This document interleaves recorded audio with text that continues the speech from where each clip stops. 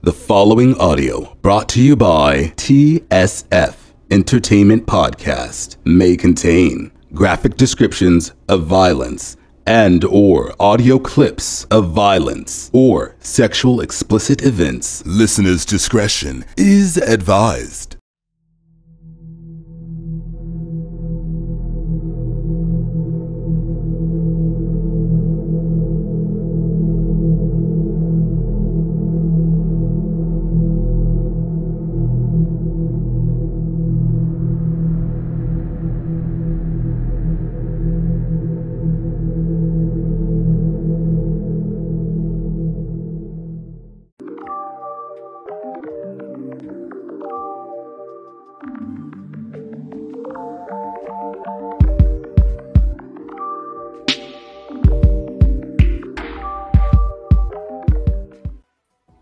What's good, everyone? This is your boy Retro CG, and I'm joined tonight by my co-host, Miss Really BTV.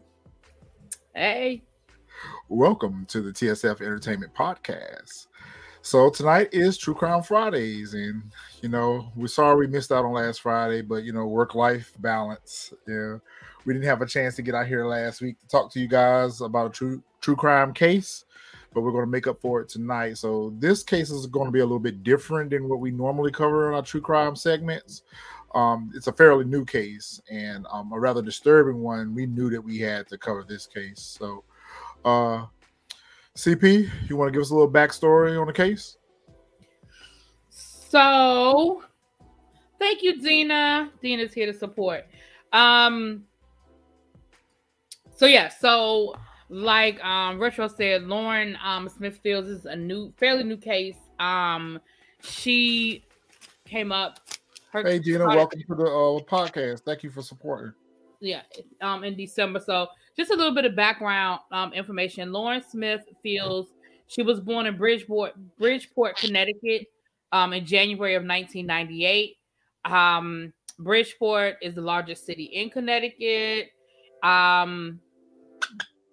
She, grew up, normal, nothing out of there. She graduated from high school. She ran track. She was going to community college for cosmetology, but she also had aspirations to be a physical therapist. And she liked to travel, and she was just kind of living her life, and got on a dating website called Bumble, which I actually am on Bumble. I think I hadn't heard of Bumble either. You said what? I hadn't heard of Bumble either. No, I said I'm on Bumble. I have a Bumble profile. Like I've wow, used Bumble. Okay. No, yeah, that was a new one to me. Huh? I said, yeah, that was a new one to me. I hadn't heard of Bumble before. Right. Yeah. So, and she met somebody on Bumble. He's only been described up as far as I knew, and you may have more information because again, this is a new case. This is ongoing, so some of this information it changes daily. But the last I have is that he basically has just been described as an older white man. I do not believe that the police have even released his name as of yet. Retro CG on the case. Got all those details. Okay. Well, and that's why I said, we both did our own research because again, this is such a new case and everything is just changing. It is, but like he said, this case is it's fresh. It's very fresh. But one, it's important because this is part of the reason why we like to do the true crime. We like to highlight cases that are people of color, and this is again one of those. This is one of those cases where they wanted to sweep this under the rug. And so I think it's starting to get a lot of momentum now, and it's definitely starting to get some media. I know, like you said, Roland Martin was talking about it. D.L. Hughley was talking about it. I've seen YouTube videos and stuff like that. But had it not been for her family, and we see this over and over and over again, had these families, if they don't advocate for themselves, these stories get swept away. And so that's a little bit of the background. I don't want to get too far ahead and get deep into the story, but that was sort of the background. Did you have anything else you want to add, or did you find any more information about the background that you feel like we might need to add to it? Well, just a few things. For us, it's very important for us to showcase persons of color. They don't get the spotlight or the recognition that these cases deserve, unlike other cases that are mainstream media and publicly talked about. It's very frustrating to see how people of color is treated in missing person cases, suspicious deaths, murders, and homicides, and things like that. So for us, it's important for us to showcase and support the family that are desperately trying to seek justice for these incidents that are happening. The timeline is really confusing. I know a lot of this is being newly released. So we're going to try to do the best we can to outline the facts as we know them now.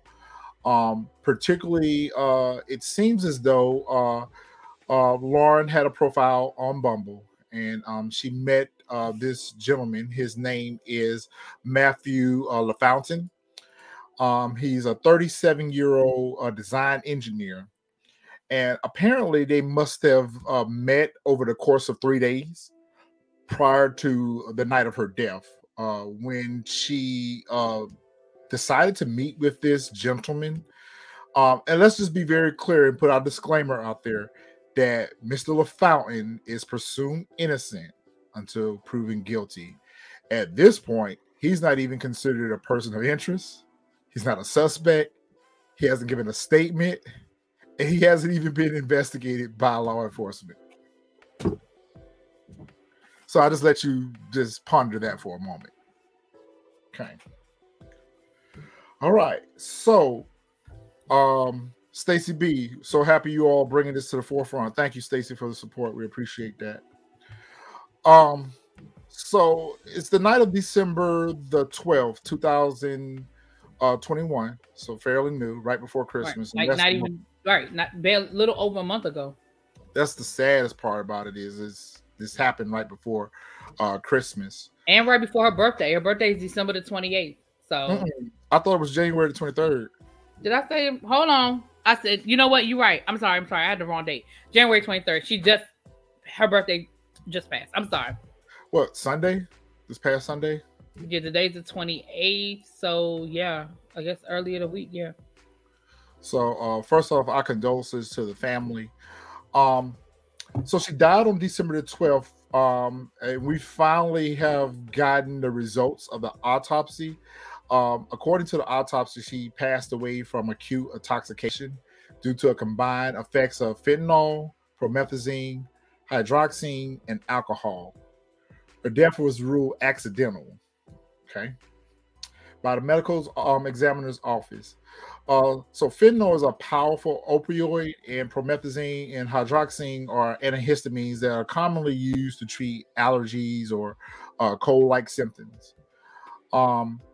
This is where things get really crazy, and this is where things really get just bizarre and kind of like infuriating at this point, because it was almost 48 hours before her family even knew that she was dead.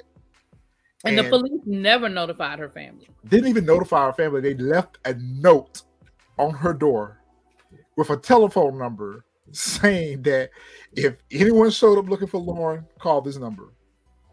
So, and the number was to, correct me if I'm wrong, but the number was to the super for her building. It wasn't even to the police. Correct. Right. I've never heard of that before.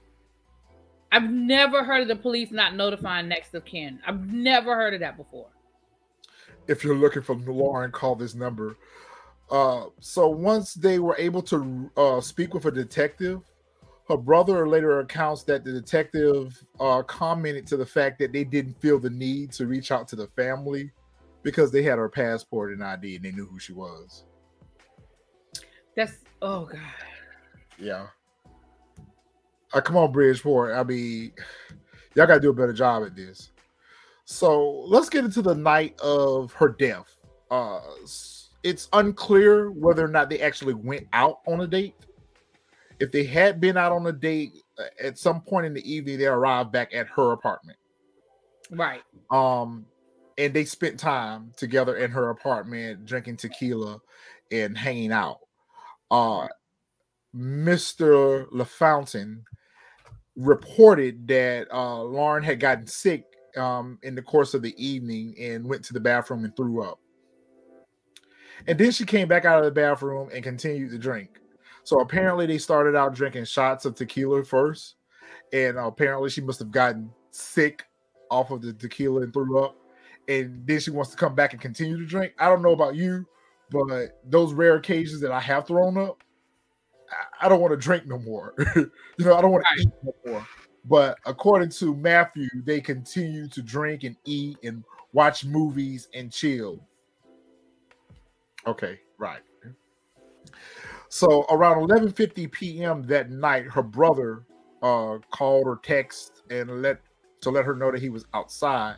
Apparently, she must have had some things, some laundry or something. I've got different accounts, and I've read and heard different accounts on what it was. According to Mr. LaFountain, she went outside to receive items from her brother. Right. But according to the brother's account of the situation, she was bringing him laundry or some items out. So in other words, LaFountain would have seen what she took outside. According to the brother, there was no indication that she was in any type of distress, duress, that she was drunk. She was normal. She was bubbly. She had a good personality. He even watched her go back into the apartment. It was odd that she didn't mention, and I guess there's nothing unusual about it. She didn't mention to her brother that she was on a date or that she had anyone inside. So the brother didn't have any indication that, anything was wrong or if there was anyone else with her at night. They must have chatted for about 5 or 10 minutes and she went back inside. According to Matthew LaFountain, she went back inside, went to the bathroom, stayed for 10, 15 minutes, which was alarming to him. But because he had just met her, he didn't feel like it was his place to address why she was in the bathroom for 15 minutes. She may have had an upset stomach. She may have went back in to throw up. According to him, she had already been in there earlier to throw up. So, if she went back to the bathroom again, what was so unusual about the fact that she was in the bathroom? They then proceed to just hang out, watch movies until she fell asleep. At which time she fell asleep on the couch, and according to Mr. Fountain, he took her and placed her in her bed, and then laid down with her, fully clothed, and they fell asleep. He then wakes up around 3:30 a.m. To use the bathroom, and she was snoring. And then around 6:30 in the morning, he wakes up only to notice that she was on her side, bleeding from the nose and unresponsive. And at which time he called 911. And that's where things start to get murky at that point, because we don't know whether or not he stayed until the authorities arrived. Apparently, the police immediately moved to the idea that he's a nice man because he called and reported her. Right. Dead. The police said they didn't have any reason to suspect him because he seemed like a nice guy. He's a nice man. Ted Bundy was a nice guy too, but he was a serial killer. What's up, D. Jackson? What are you feeling at this point? Because I'm feeling this is a little suspicious right here, right?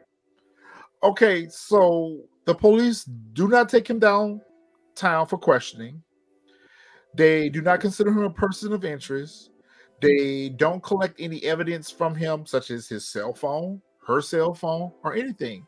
The only thing that they decide to take from the scene is, I've seen different reports that she had $1,000, then she had $1,300, and then, according to some reports, Mr. LaFay actually came over to give her $40 to get her nails done.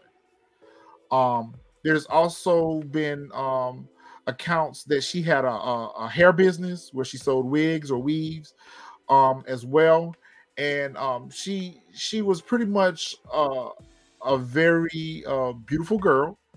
She was also a good her family reports her as a nice young lady. She wasn't into drugs, she wasn't into heavy alcohol or anything like that. But she's 23, so if she was experiencing or experimenting with drugs or alcohol, it was unbeknownst to the family. They didn't see, any signs that she was using or any change in her behavior to indicate that she was on any type of pills or drugs or heavy alcohol. Right. I have a major issue with this. Because had that been the opposite, and I really don't like to bring race into these type of situations, we let the facts and the evidence speaks for itself, but color plays a factor in this. Listen, if that had been you on a date with a and white girl, whether you called the police or not, hell, it could have been a black girl. The police show up. You could be as nice as you want to be, but I bet you still going down for some questioning. Yep. I bet you they still want to check your cell phone and check out your story. They're going to probably pull your Bumble profile. Like, all of that is going to be investigated before they rule you out. They may still end up ruling you out, but that's not going to be their first reaction. Oh, well, he seemed like a really nice guy. Are you serious right now? And how do you draw that conclusion? Right. I mean, there's just first of all, we're unclear of the nature of their relationship. Had they known each other longer than 3 days? Had they been out with each other prior to that night? It just seems odd to me that a 23-year-old black female that's living by herself would allow this strange man into her place. When you invite someone over to your place, that's almost a sign of comfort, a sign of intimacy, that I feel comfortable enough around you to be alone with you in my home, not yours, not a hotel, but in my home. And the fact that this is your first meeting or first encounter, that she would feel comfortable enough to actually fall asleep around you, and to me, that speaks to that they have had to have at least extensive conversations back and forth with each other. Yeah, I feel like the conversations might have made her feel comfortable, because I mean, we still have to remember that she's young. We don't always make the best decisions. That's true. We've seen that in other cases. Right. If I'm gonna be candid, I probably made some bad decisions that, but for the grace of God, it didn't go left. But you're right. You still would feel like that they've had some sort of conversation where she feels comfortable enough to fall asleep, while he was there. So there have been reports from his neighbor who has came forward, who is important to note that she's a white woman, that has came forward and said that he has extensive ties with the police community. It's been very unclear as to who he has association with in the police department. There is speculation that the original investigator that showed up, and Mr. LaFountain, has ties and could have possibly helped him preserve, or not preserve, but to alter or modify the scene to make him look less incriminating. And the fact that he was let go without questioning, without getting a formal statement, at best, even if he wasn't listed as a person of interest, at best, he should have been taken down to give a formal statement of what happened that night. Absolutely. So it's on record, and we have the facts according to him, because he's the only one that's alive now. So she can't tell her part of the story. Right. But the fact that they would let him go, and it took the family calling down to the police department and trying to get some support from the police department, which they were told to stop calling. Right. They told the family to stop calling. Like, again, and one of the things that I read, exactly, they were saying how like the fact that he did call the police might, but my thing is, if he was connected to the police, then he wouldn't have had any fear of calling the police. Listen, the power of white privilege goes so far in this world. The power of white privilege goes so far in this world, because it'll take you places that we can never go. Absolutely. Absolutely. They keep saying he has money, but when he went to the house, it didn't look like it. Well, but my whole thing about that is, had it not been for the family and the attorney filing a claim to file a lawsuit for negligence. First of all, the family has reported that the police department, the Bridgeport police department, were very rude, very insensitive, and very uncaring, and didn't even want to launch an investigation. How? A 23-year-old dies and there's no obvious signs of trauma. That should automatically be investigated. It shouldn't even been to a point that they didn't want to investigate it. How were they going to identify how she died if it wasn't investigated? And the fact that you were the last person, that's just like right now, if you and I were together and one of us dropped dead, there would be questions for the remaining person. Yeah, absolutely. Especially when it was because here's the question you have to, and again, this goes back to the police not doing any type of thorough investigation. With that, I mean, I know that it seems like they would have checked her medicine cabinet. It seems like they would have looked for evidence of drugs or some sort of drug use in her apartment. They said that she had lived in that. It was a small apartment. It wasn't like elaborate or anything, but she had lived there for over a year. Was she having trouble paying her rent? Was she behind on her bills? Like, you know, did anybody else complain or talk about maybe her having some possible relations, you know what I mean, to some possible problems with school? We know that she was in school. Was she failing her classes? Like anything that you would say is normal of someone who has a drug problem, you know? Did they do any type of investigation like that to try and eliminate those things? You know what I'm saying? Like those are the questions and that's the kind of stuff that the police should have done. Absolutely, they do. And the other thing that is always it's like a reoccurring theme.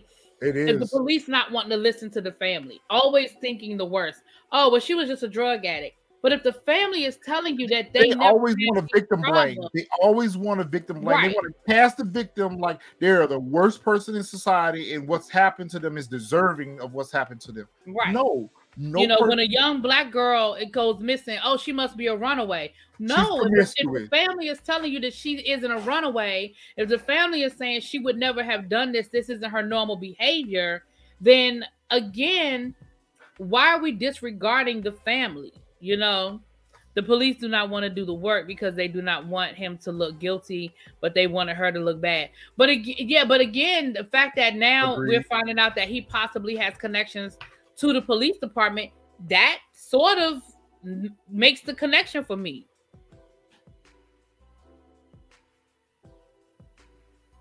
Racism does go deep, and there's all different types of forms of racism. Colorism comes to mind because at this point, we don't want to spend taxpayers' dollars on investigating the case that we feel is open and shut. Nothing about this is open and shut, because a person who dies under suspicious, even if it was natural causes, we would need to investigate to determine that. And the fact that they saw fit to take certain items away from the house and leave the most important items behind that contain DNA, and they didn't feel like taking that, which brings me to my next point. When the family did get, 2 weeks later, when the family gets access to her apartment, they go in and they found a mountain worth of evidence that should have been collected and processed by a crime scene unit and taken to the state lab for at the very least, they should have done some DNA profiles. They found a used condom with semen in the trash can in the bathroom, a pill on the counter, the only one drug. But she's got all these other drugs in her system. Where did she get them? How did she ingest them? Where were they found at? Okay, the alcohol. Okay, does she normally drink tequila? Does she normally have alcohol in the house? Who brought the alcohol? Did he bring it with them? Did they pick it up along the date? All these things should have been investigated to determine how did she get the alcohol in her system? Where did the promethazine come from? Where did the fentanyl come from? You know, and guess what? Let's just be honest. This is a cocktail of DR. These are date rape drugs. Right. These are drugs that are commonly used for date rape. Right. And I feel like a person who's using a cocktail like this, I don't feel like anyone would take this combination of pills and drink alcohol with it. I mean, that's suicide. And so the fact that her death is ruled accidental, probable homicide at best. And now let's investigate to prove that it was accidental and not homicide. Does she have any open prescriptions for any of these medications? Does any of her family members have any open prescriptions for this medication? How does a 23-year-old come about getting these? I mean, I know you can buy them off the street or whatever the case may be, but I mean, if you're going to paint this narrative that it's an accidental death, prove how she got the drugs in the first place.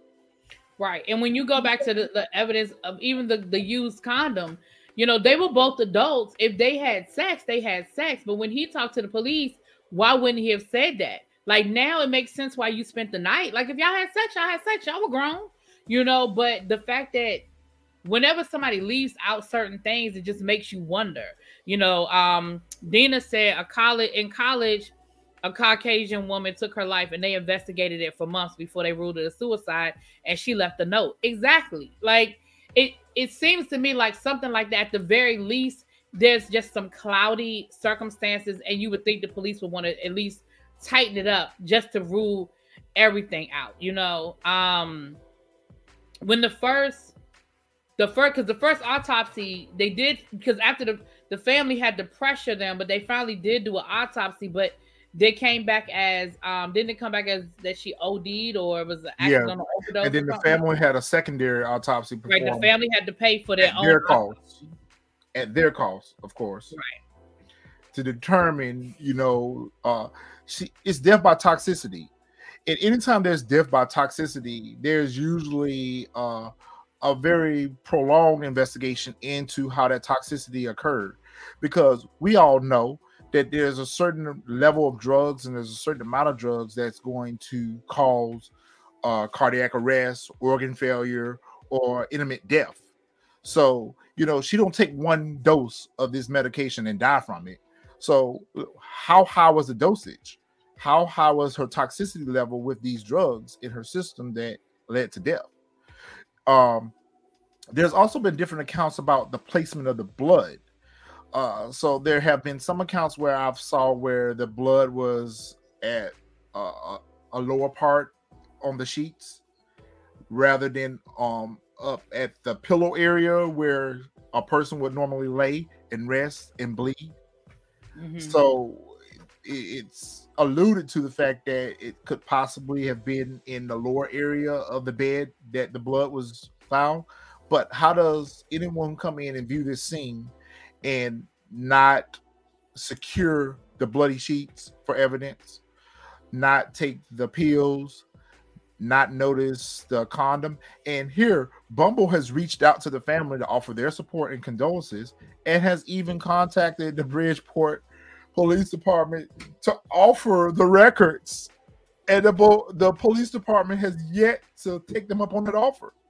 The police department hasn't even brought this guy down for questioning. That's the part that, like, at the end of the day, if they pulled him in for questioning and after talking to him felt like, okay, we don't think anything here, that'd be one thing. But the fact that you let him leave, he called the police, he woke up next to a woman who had passed away during the night that he was dating, or that's a loose word, dating, because I think they'd only been on the one date.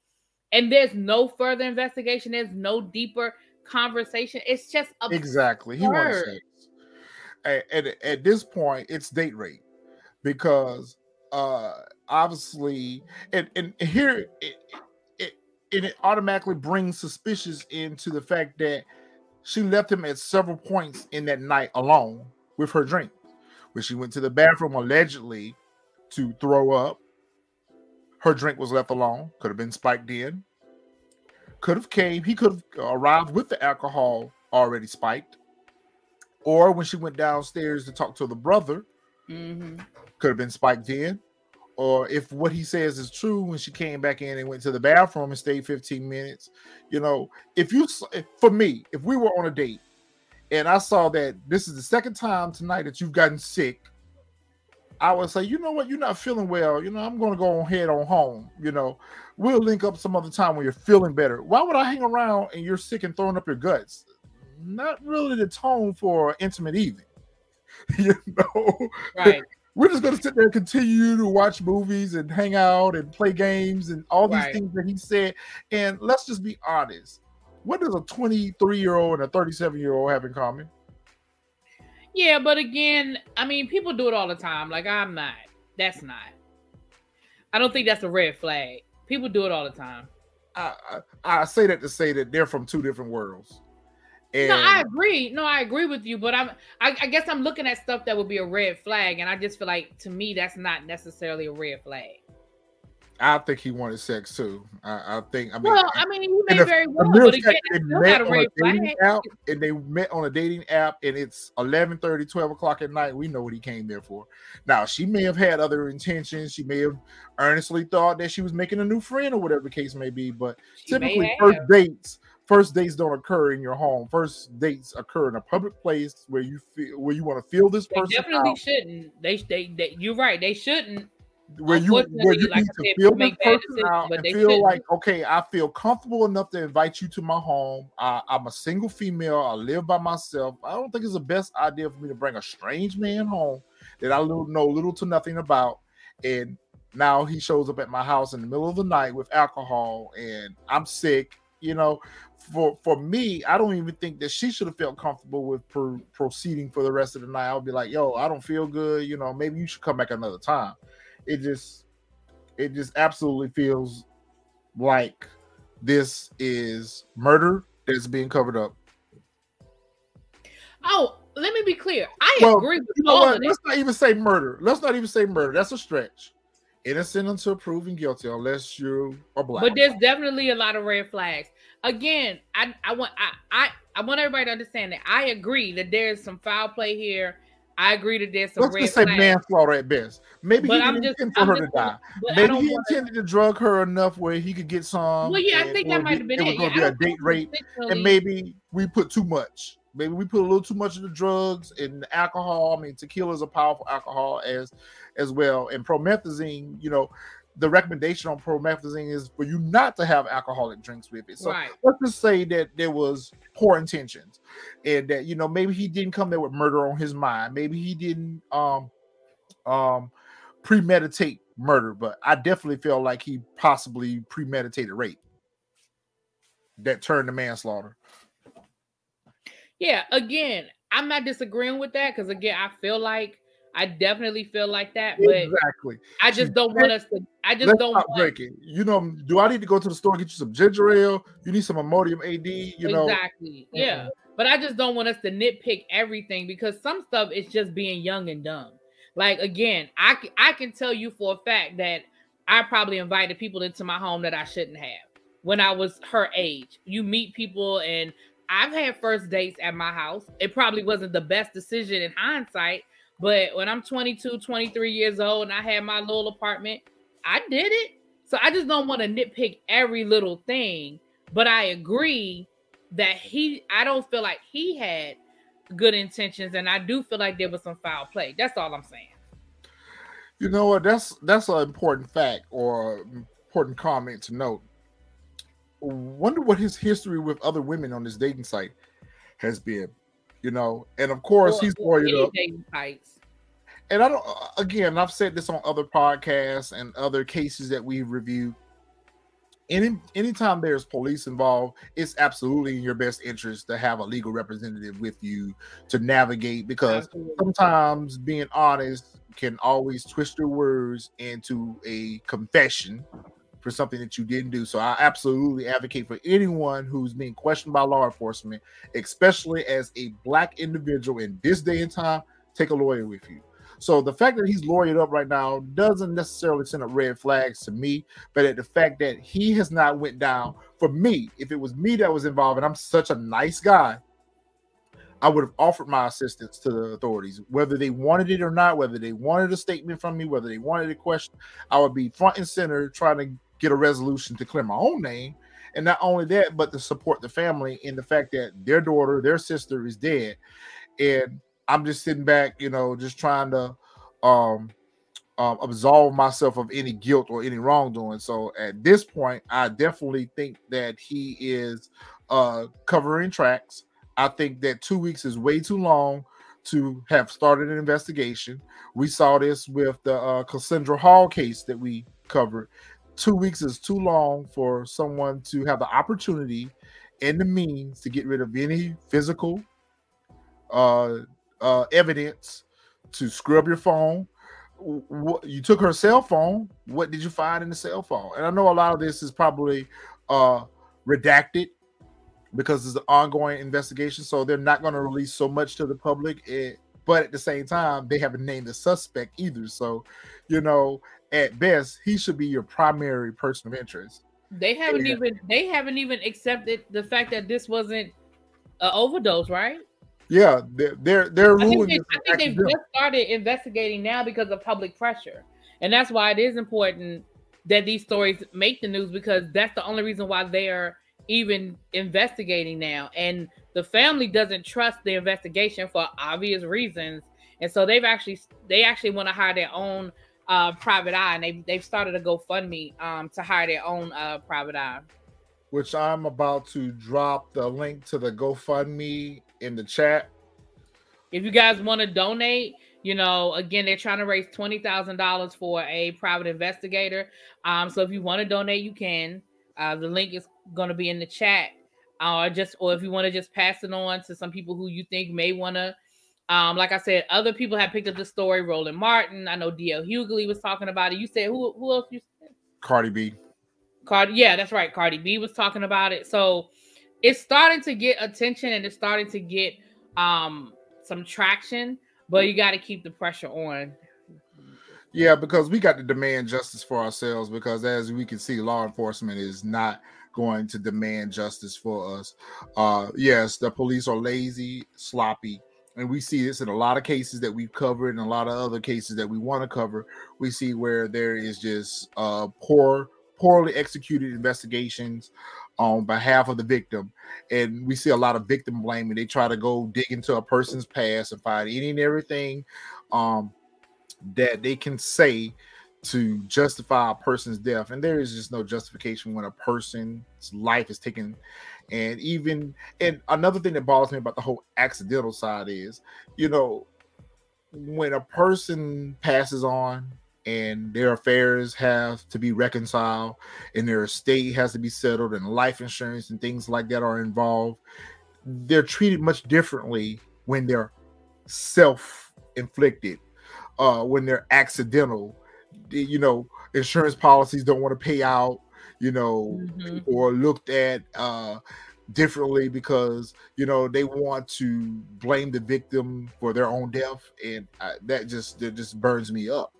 I don't believe for a moment that this young lady, in the prime of her life and had such aspirations and goals for herself in life, would take her life in such a reckless way for a moment of fun with a complete stranger. This is not, if she was partying with friends and she was bar hopping and this occurred, then, there could be some room to believe that, an accidental overdose may have occurred. But in the comfort of your own home, meeting a stranger for the first time, something like this shouldn't have happened.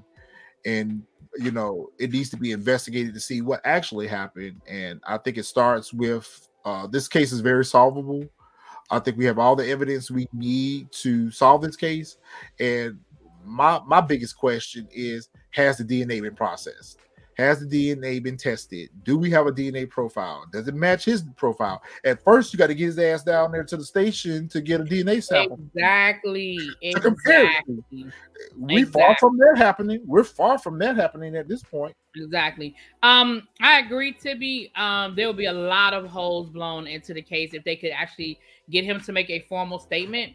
The family did do an autopsy, and I believe that their autopsy, hold on, I put in my notes. The second autopsy, it is sad how they're going about this. Yeah. The second autopsy that the family paid for, it did come back that there was suspected foul play. But of course, that conflicts with the autopsy that the state did. So, you know, that's part of the problem. Police will do And the I have an issue with a lot of these medical examiners that's because true. a lot of these cases, just like in Alonzo Brook case, a lot of these medical examiners ain't on the up and up, and they don't move the way they need to be moving. No, So a lot of these medical examiners need to be investigated, and there's improprieties in how evidence is handled and how it's processed, and just like in the Cassandra Hall case where the lead detective rode around with the evidence in his car for a whole weekend before it was turned into the crime lab. I mean, it's things like this that, at best, should be brought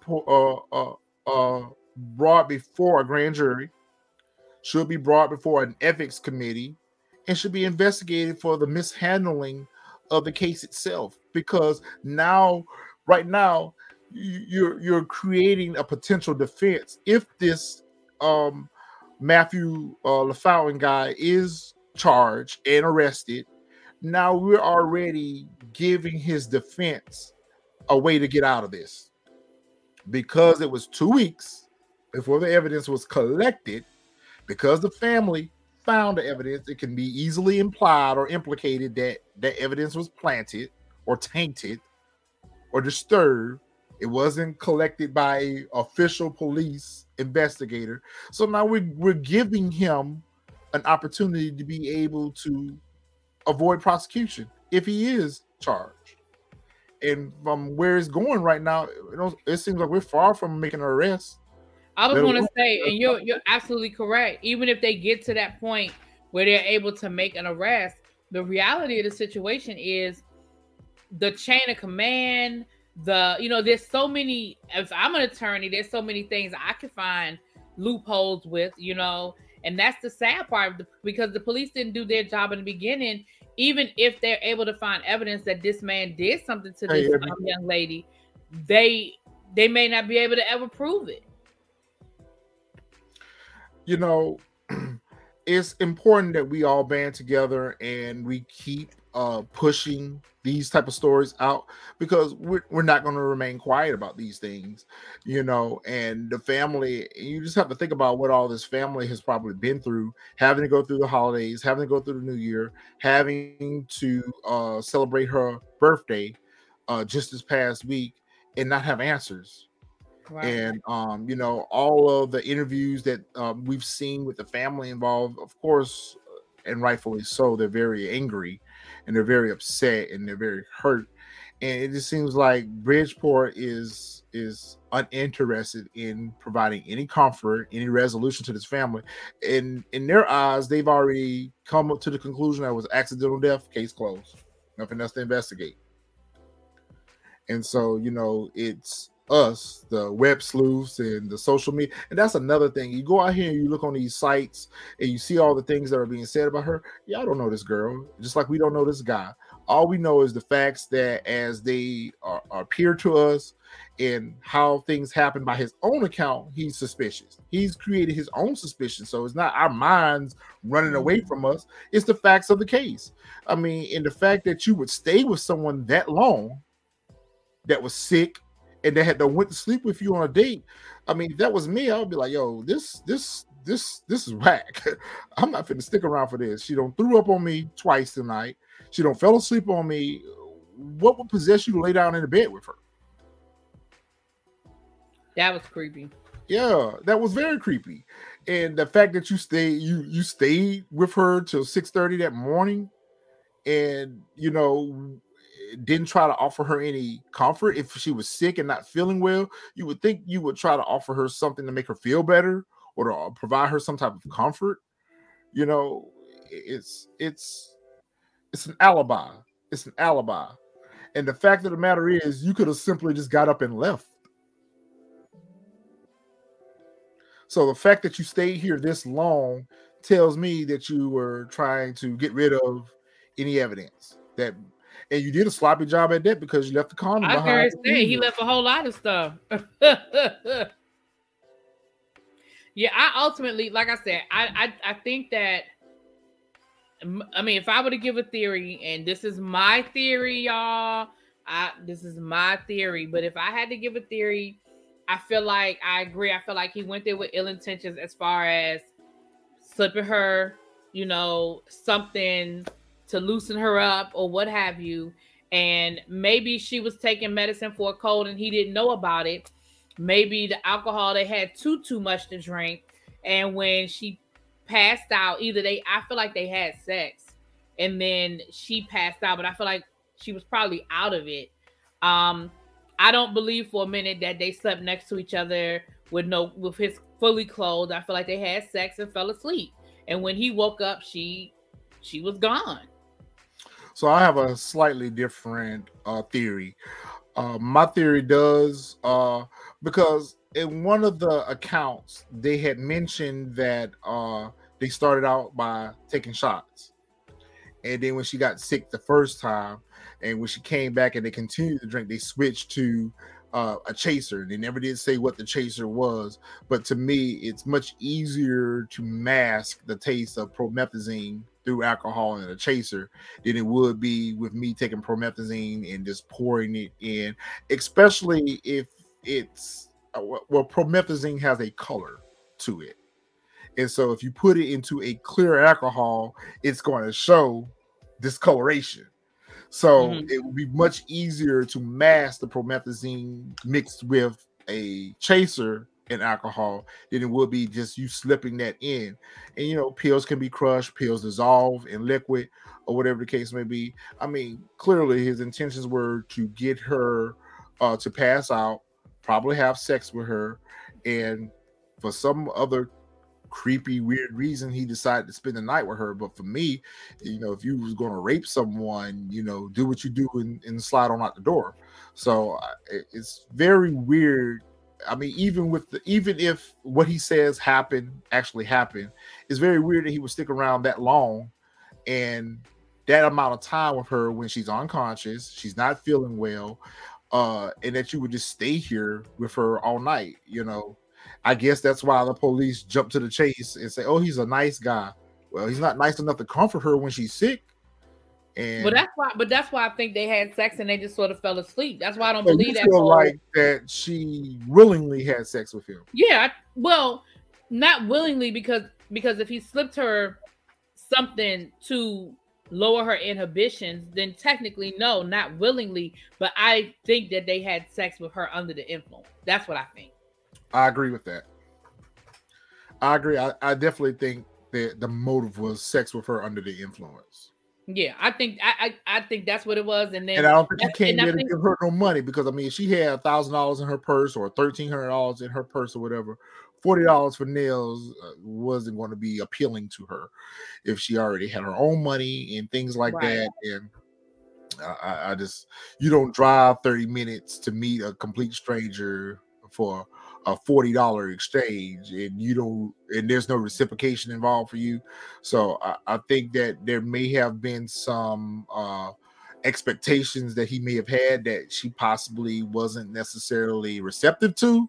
He may have maybe tried to made a pass on her earlier in the night, and she probably rebuffed those passes, and he probably came up with the idea that, okay, plan B, I'm going to drug her and get it anyway. So I want to ask, can I ask Juliet in the chat? You said you've said a couple of times that he was a referral. Can you clarify what you mean by that? Because I know that they met on Bumble. So you mean like that she knew somebody that knew him and they vouched for him or something? When you say he came as a referral, what do you, if you don't mind, I just want to get some clarity, because again, it's a lot of information and I just want some clarity for myself. What do you mean by that? Yeah, so yeah, Abby, that's one of the things that's out there, and that's again one of the questions you ask. Hey, who has this man dated in the past? Has there been some foul play? Have there been, what I mean, like that? Those are the kinds of questions that need to be asked. And that's a good point to bring up. You say you think a friend knew him? Okay, so she met him on Bumble, but realized that they had a mutual friend. Okay, that happens. Going back to Ebony's comment, um, that's actually a good point to raise because in in a lot of cases, I'm not going to say most, but in a lot of cases, we've heard before where victims are ashamed and afraid to come forward when they've been raped or when they've been put in a situation where they are going to feel like they're going to be blamed for being raped. You know, it's such Assaulted, a assaulted. similar case where she's a young girl, he's an older guy. You know, they're going to automatically look at you as the bad person because you had sex with this man. So, you know, it is curious to know, has there been other victims, or has he tried similar attempts, or has he went out on other women that may have woke up the next day and felt woozy, or felt indifferent after going out on a date with him. I mean, we'll never know those things because nobody's investigating, nobody's talking to Right. anyone. And And part the of fact that the neighbor came forward and she's so adamant about wanting to get into the public to speak about what she knows about him tells me that there's something else that's there that makes the neighbor feels like she needs to come forward and speak out publicly about her knowledge of this gentleman. and part of the problem with those that cocktail of drugs that people use, part of the problem is that you do pass out and you do have memory loss. And Yeah. that's why again it is so hard. And you drink, you think that, oh, I just got drunk, like, oh my goodness, I can't believe I drunk that much and I totally blacked out, but not even realizing that you were slipped something. And it's also important to note that promethazine in itself, I've never taken fentanyl before, but I have had promethazine. I got a bottle of it here right now, as a matter of fact, that has been prescribed to me before for cold symptoms and allergies and things like that. Same thing with codeine. Um, it doesn't take long for that medication to kick in, especially depending on the dosage. I mean, if you take a large dose of that, I mean, you're out. I'm not gonna say instantly out, but probably within 20 to 30 minutes, you're gonna start feeling drowsy and you're out. Mm-hmm. Because it's important to know that at 11:50, when her and her brother exchanged the laundry, he reported that she was fine, she was lucid, she didn't seem drunk, she didn't Right. seem And there were no signs of distress or anything like that. She so. didn't say, yo, this dude is in my house, get him out of here. You know what I mean? It was none of that. And he didn't offer up a time as to when she fell asleep. And that's another thing. If I'm at home and I fall asleep on my couch, okay, I'll fall asleep on my couch. Why did he feel the need to have to relocate her from the couch to the bed? Because he lying, that ain't what happened. They was in the bed having sex. Because I mean, you could just as easily lay with her and cuddle with her on the couch asleep as to taking her to her bedroom to sleep. To me, again, that's very audacious for a person who's spending their first time in your home to feel audacious enough, bold enough to invite themselves to your bedroom. That's a very private place in a person's home.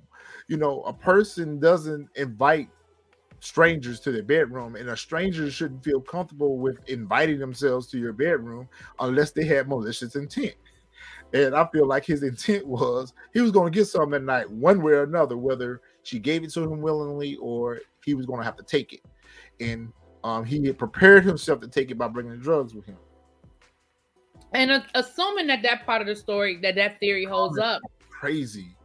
Right. Assuming that theory holds up, that means that he showed up with the drugs, which means he showed up with ill intent. It just appeared to me that he was real comfortable coming into her home and lying down with her. I agree. I just feel like if the police did half of their job, we wouldn't be where we are. And I think we would have an answer. I mean, it won't bring her back, but it would definitely be an answer for the family. I agree with that, Marvin. First of all, if you're on drugs and throwing up, I'm definitely going to leave and not touching you in any form. I'd also call authorities. Yeah, that's definitely a turn off. Intoxicated and being fit. I agree. Possibly. Well, in this case, cause death. Yeah, because let me see. I believe other women will come forward regarding his history. Let's hope so. Let's hope that someone else comes forward and speaks out about their interaction with him on dates and things like that.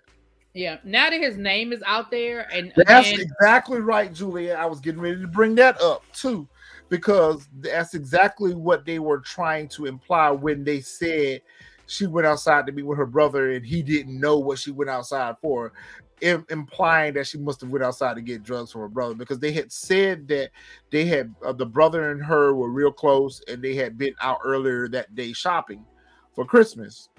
And I don't know, they didn't really make it too clear whether or not she took his laundry with her to do his laundry for him, or maybe she had picked it up from dry cleaning. I don't know. They didn't really indicate as to why she had his laundry. Maybe he had came over earlier and done laundry there.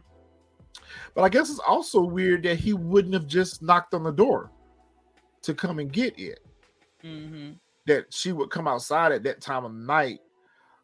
I don't know. Maybe he was on his way somewhere else and was passing through, or whatever the case may be. They really didn't make that part very clear. And she may not have wanted him to come in because she may not have wanted him to meet the guy. That's true. You know, I mean, I know as somebody who had a big brother, Too well put together. He ain't coming in to meet because I know how my brother gonna act. You know what I mean? It could have been something like that. Like, yeah, you know, he don't need to come in the house. I'll meet you outside because, you know, big brothers act stupid sometimes. Well, Juliet, he also stated she had got sick earlier in the evening prior to the brother coming. And then when the brother came and they were outside, he claims that she came right back into the apartment and went straight to the bathroom and stayed in there 10 to 15 minutes.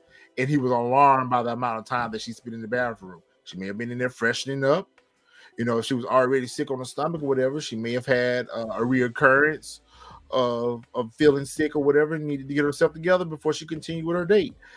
The fact that you sat here patiently waiting for her to throw up all over the place and be sick and all this is just unbelievable. Exactly, Abby. If this had been a blonde-haired, blue-eyed, he would be under the jail with a 60-minute documentary. Exactly. Exactly. Yeah.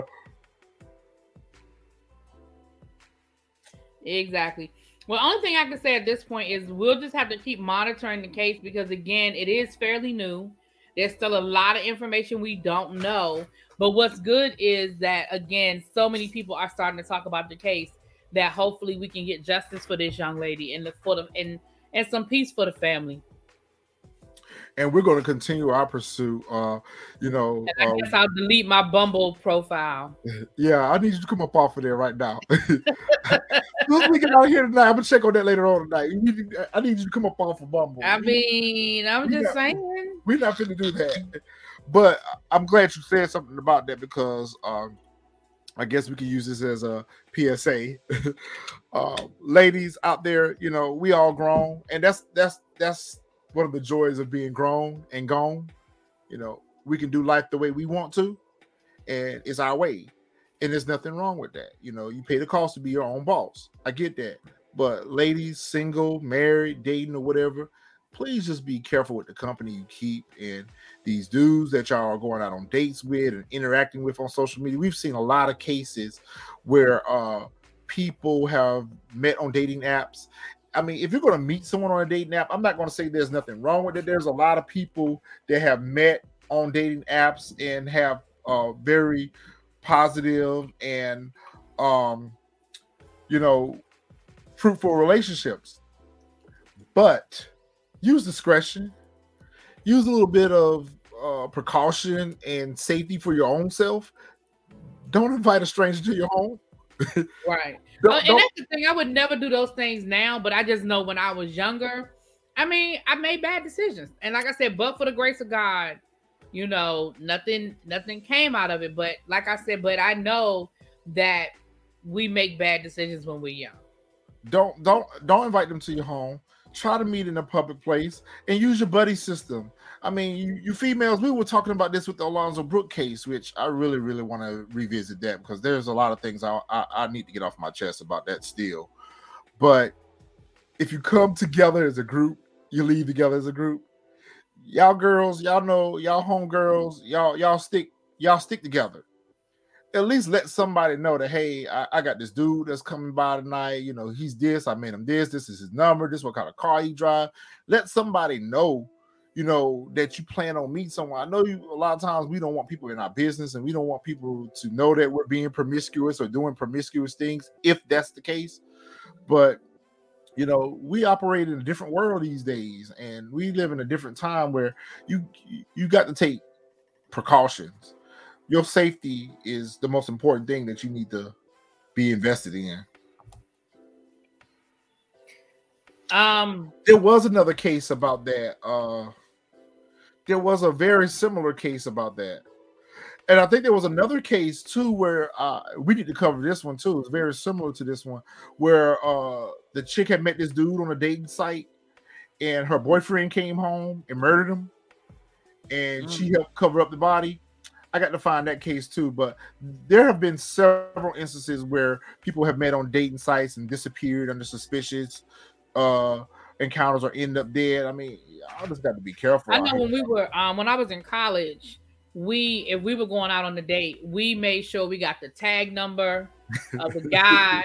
We made sure, like, I remember. Ebony, you come up off of Bumble too, right? Get your ass off of Bumble right now, right? You know, we made sure we got the tag number. We passed that information on when we got wherever we were going. If we were going to the movies, if we were going to dinner, whatever. You know, this is before the days.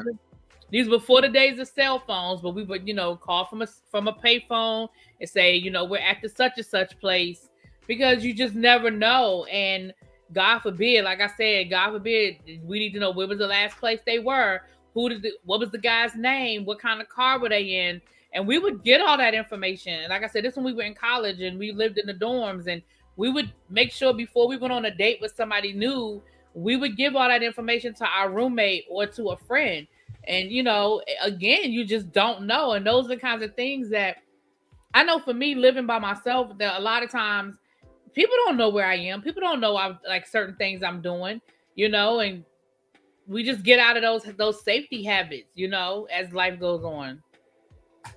Yeah, we definitely got to take care of ourselves. And we also have to make sure. And listen, we got a lot of technology. That's why I was just getting ready to say, Ebony, we got a lot of technology. And, you know, it's not a bad idea to share your location with someone. Yeah, I do have this one stalker that I share my location with. Do you really? Are you sure that's safe that you do that? Probably not. You identify the fact that they're your stalker and you willingly share your location with them?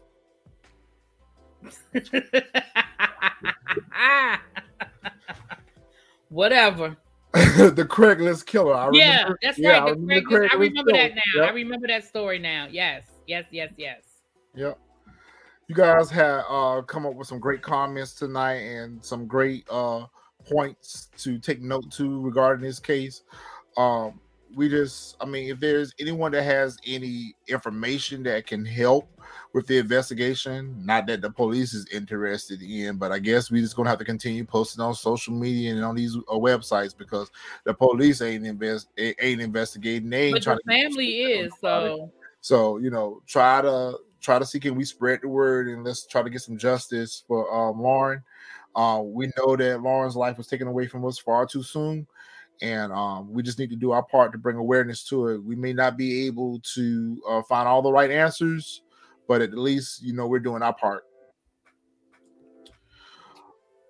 Right. I share my Uber rides as well. That's a good idea too. I never thought about that, but yeah.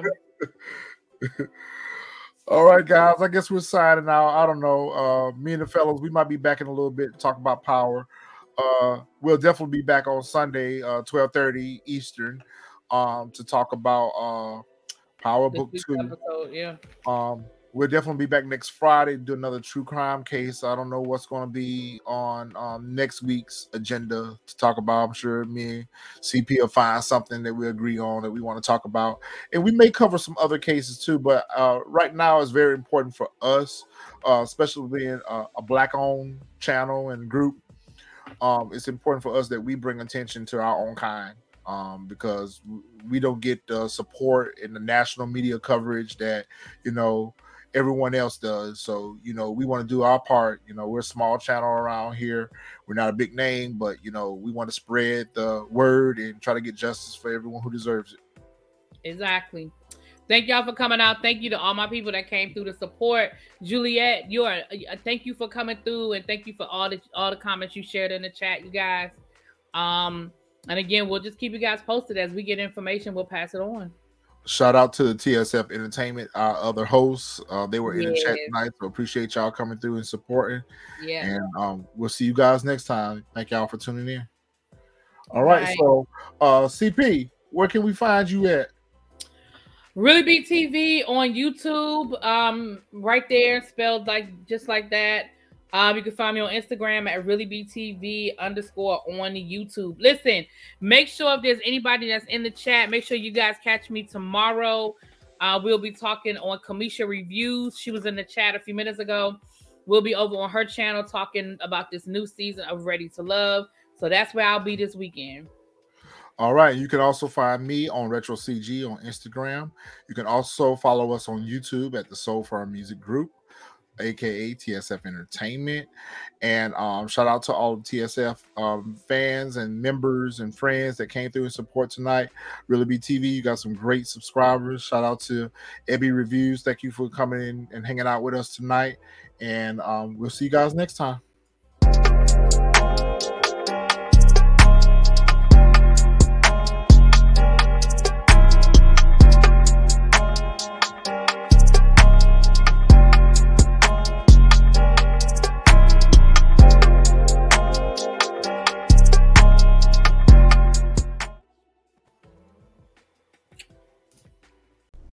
This program is brought to you by TSF Entertainment Podcast.